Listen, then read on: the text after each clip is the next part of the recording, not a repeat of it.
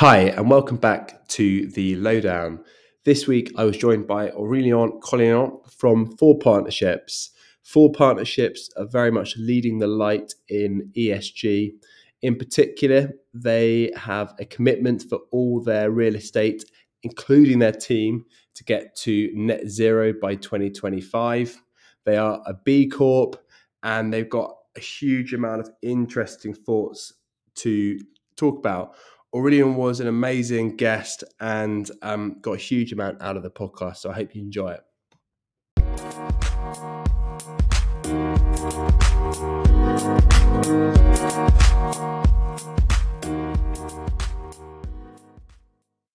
Aurélien, thank you so much for joining us on the LOWE Down. It's really exciting to have you here today, and I'm really looking forward to discussing a lot more about what you do and what FORE Partnership's been doing. So if you wouldn't mind, are you able to give us a bit of a breakdown in terms of FORE Partnerships, what you do and what makes you different? Sure. Yeah. Thank you very much. Thanks. And it's great being here. So thanks for having me. So FORE Partnership is a real estate investment platform. We've been going on for about a decade now. And what we do is that we really focus on sustainability and social impact through the real estate lens. So everything we do is leveraging real estate really to try to achieve higher purposes and higher outcomes. And so usually we would focus very much on the kind of the basic sustainability features, which is really looking at energy, water, waste. How to minimize the impact and the carbon footprint, but also we would really try to have the most positive social impact we can on every single project that we take on, which means linking very much with local organizations and universities, local authorities, charities, for instance.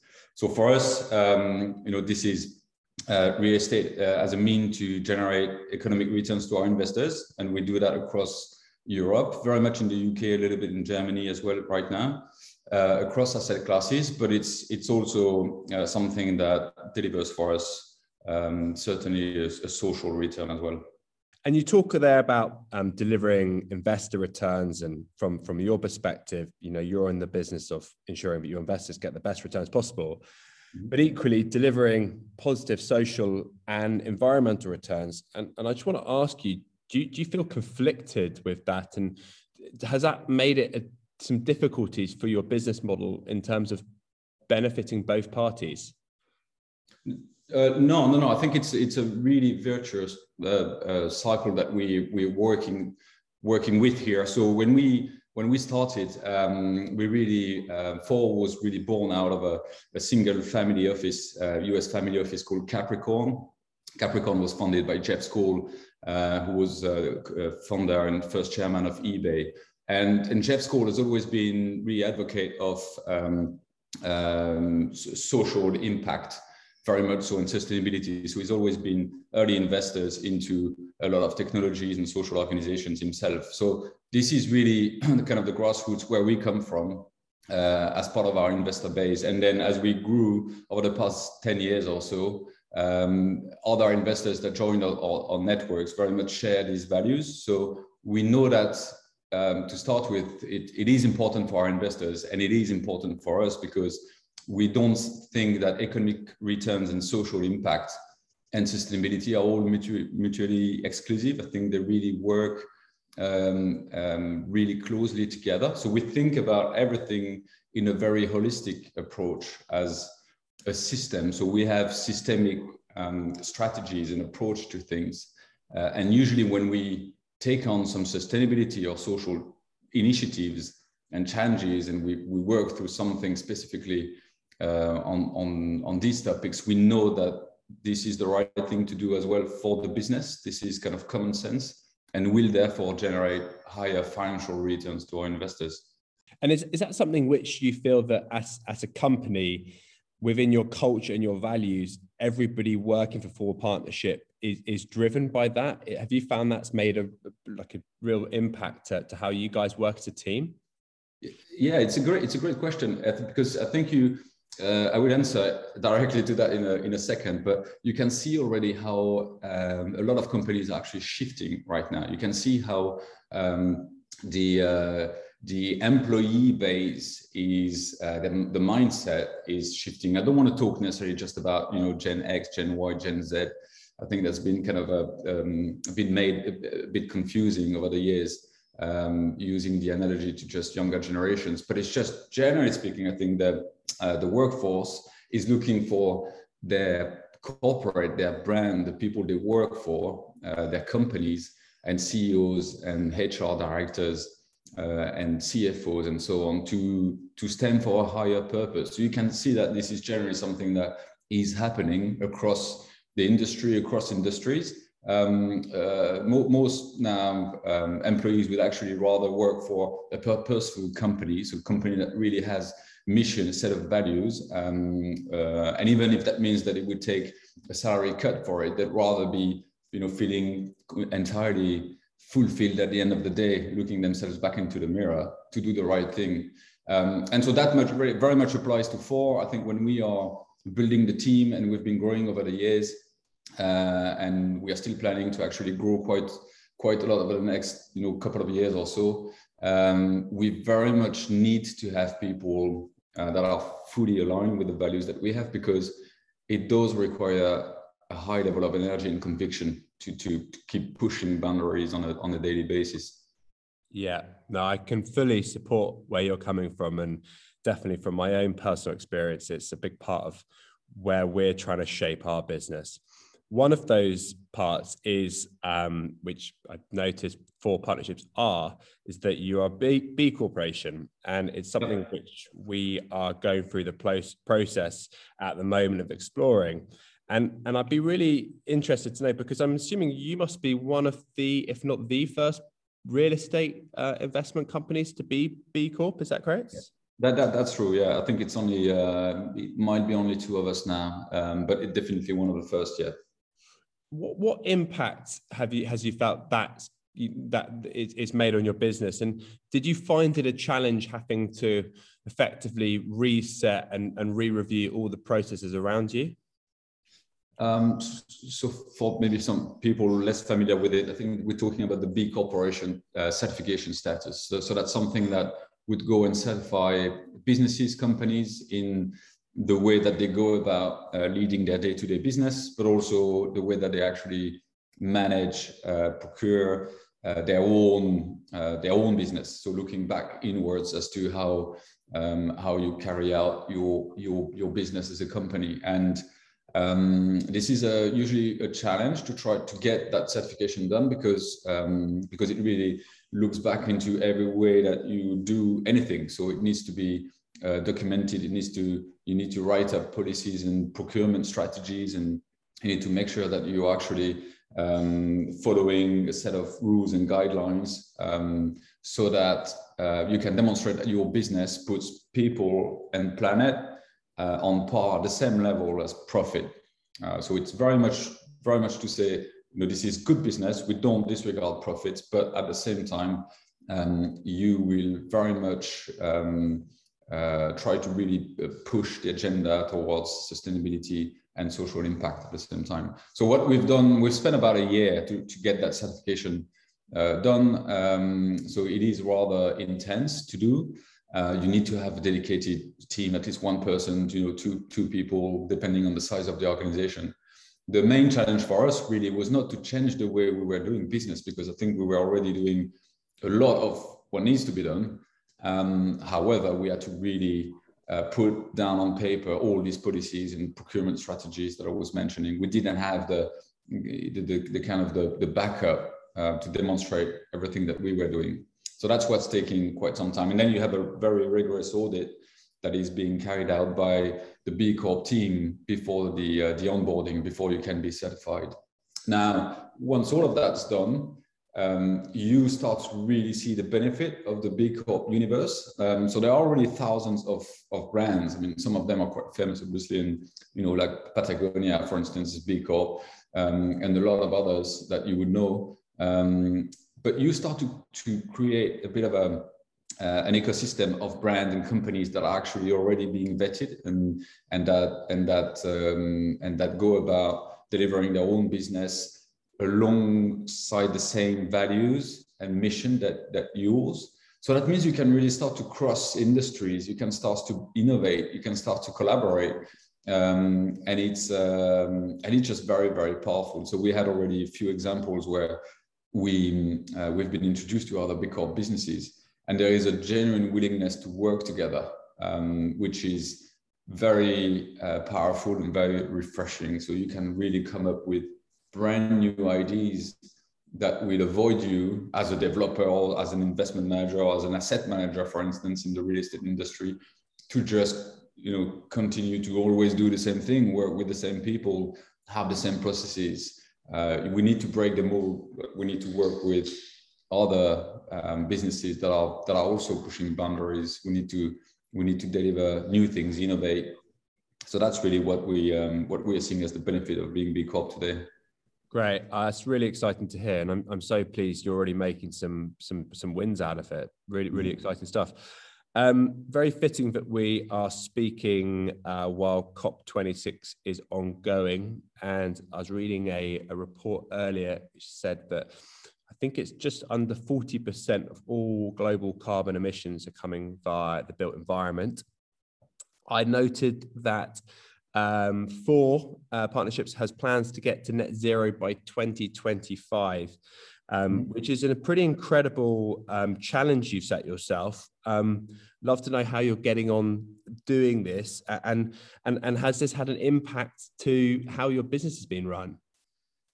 So we committed to net zero carbon by 2025, which really is tomorrow. So that means that you need to look at the portfolio that we have currently that we manage. So it's kind of a series of assets, properties, commercial real estate, but also residential. So we've got a bit of a mixed bag in there. You need to ensure that all of them will actually then be net zero carbon. We're talking about in operation currently. So there are some embodied carbon that is already there in some of the assets that we bought or in some of the assets that we redevelop. But we're talking about being net zero carbon in operation for these assets by 2025. And then we're also talking about our own business. How do we go about procuring everything, waste management in the office, traveling? Do we keep on kind of flying to across the UK or to Germany? Do we find other ways? And how do we go about reducing our carbon footprint? So yes, there will be, and there has been already changes being made. There will be some offset element as well to completely clean the carbon balance left at the end of every single year. So we need to find some initiatives as well in order to be able to really bring that down to zero, because sadly we will still have to travel to sites, and you can't negate completely that carbon being emitted. So there is always sadly a trace to it, but the challenge is massive, and I think we are on our journey. We are absolutely completely firm about delivering that net zero carbon balance by 2025. We're already working on pathways to really bring even the embodied carbon down to the level recommended by UKGBC or the LETI or the Better Building Partnership as well. So we are really on a mission, but net zero carbon, the whole agenda, the topic, it is not straightforward. It's not easy. Sometimes people are talking across purposes and definitions are not always clear. So you really need to actually spend a lot of time. There is no other way to do it. Look into every single project, understand how much carbon is embodied into the base build, the fabric already. Understand all the amendments, modifications, touches you're going to do to the buildings themselves. Are you going to completely demolish and then rebuild? Are you going to extend? Are you going to just do internal refurbishment? And then you can start to analyze the carbon that you save and the carbon that you add back into these projects, so that you have a whole life carbon analysis. I think that's where we need to be. We need to be able to really understand the whole story around carbon for any single building, not just the brand new ones, because they remain a very small portion of the overall stock today, but every single building in the street, when you walk around, I think every owner needs to have a complete carbon identity, card almost for all of these buildings. And that's going to take some time. That's going to take some resources and energy as well. But it's genuinely very, very exciting. It sounds it. I mean, it sounds like there's a huge amount of work which you guys go about doing to put this strategy together. And, as a small business ourselves, I think making commitments like us as a business getting to carbon neutral by 2025 is amazing. I mean, do you have someone do you have a full-time team leading on this? How does it work? Not really. Everyone is quite full-time team leading on that. So we're kind of priding ourselves with the fact that we're a small business, but everyone is actually dedicating some time to making sure that their own project and the way that they're actually handling their own part of the business is being now done in a way which aligns completely with our net zero carbon commitment.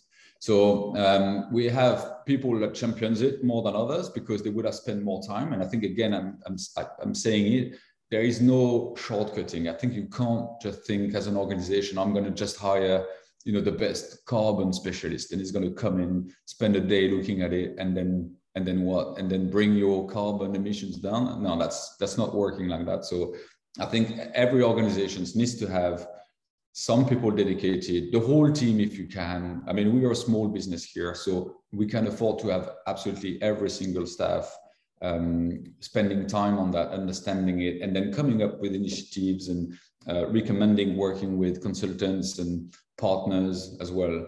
But time is definitely what's required here. So if you're a larger organization, yeah, it makes sense to have probably a carbon champion who's going to lead a smaller team around, pushing initiatives really across the business.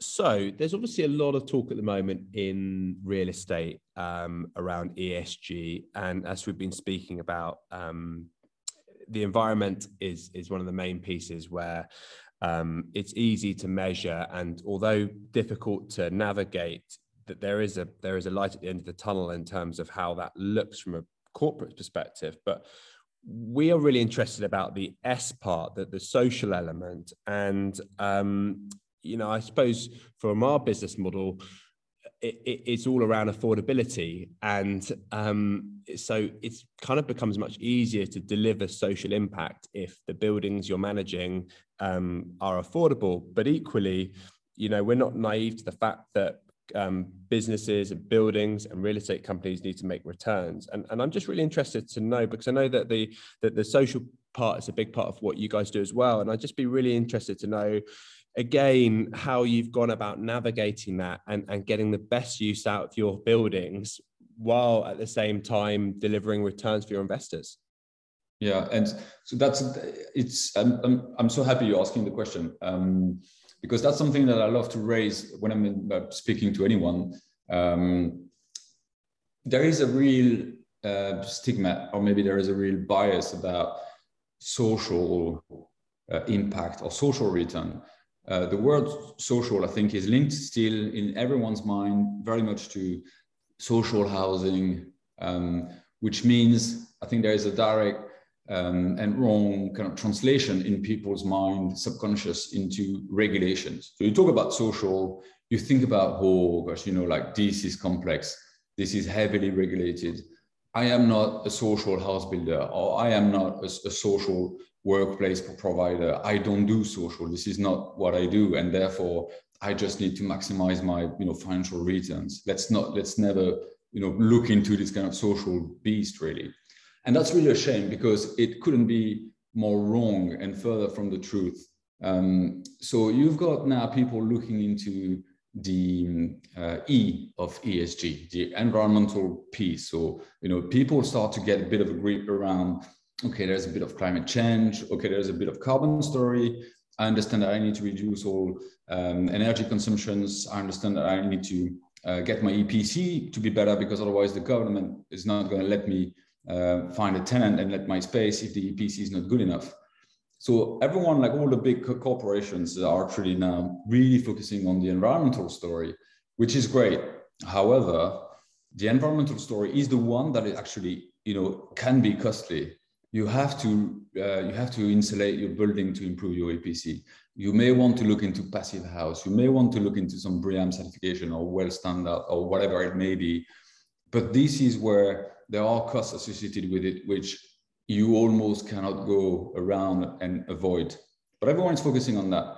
The social story, the S, the kind of the poor little brother S, forgotten about on the side here, is where there is just absolutely an endless amount of initiatives you can do. I mean, the social aspect of things doesn't have to be regulated. The social aspect of things means that when you take on a project as a developer, as a property owner, you just need to understand who is living in the area. You just need to start to meet with local businesses. You need to question the local authorities a little bit more about what it is that they are trying to tackle. What are the challenges? Every single place and projects will be linked with their own set of challenges. And that's where the social story starts. So you can then map out, and what we do here at FORE is that we always do a needs analysis. So we have a map, we look into the index of deprivation, and we try to understand whether we need to focus our efforts on education or employment or food or crime or whatever it may be. And usually the needs analysis, the map that we come up with, is very, very different from one project to the other. Once you mapped out all the kind of the main needs that you would want to try to address and to solve, go and meet with the organizations that are already on the ground doing a lot of things. They would not believe the fact that you just pick up the phone, call them, introduce yourself and say, hey, I just bought a site, I bought a building, we're going to be here for 5 years, we'd love to work together. What do you need? Do you need space into my building? Do you need donations? Do you need people to come up and do something with you? Do you need some support for your communication? Can we do a press release together?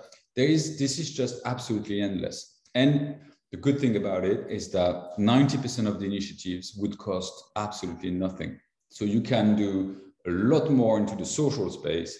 It can be really, really impactful. It can be really powerful. It's going to definitely help putting your project on the map as well. The local authorities are really going to see you as a very smart, well-connected, very genuine, and really purposeful developer. And guess what? That's going to be really good business for you. You're going to get your planning sorted, more quickly. You're going to get better connections with everyone. You're going to get the story out. People will start to pay attention. You'll probably end up letting your building for higher rent. Someone will come around, wants to buy it. So this is this kind of gigantic social universe, which is completely untapped because it is quite scary for most people, and they don't want to look into it. They don't want to try even, but they're missing out on really the best part and the most powerful part, really.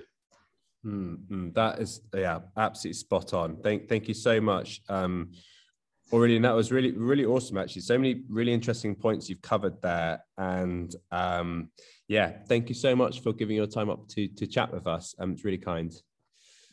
Pleasure.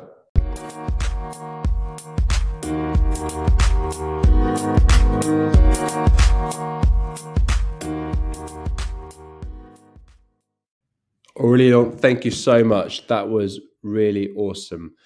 So many amazing takeaways from that episode, and I think a lot for myself and our company to learn from.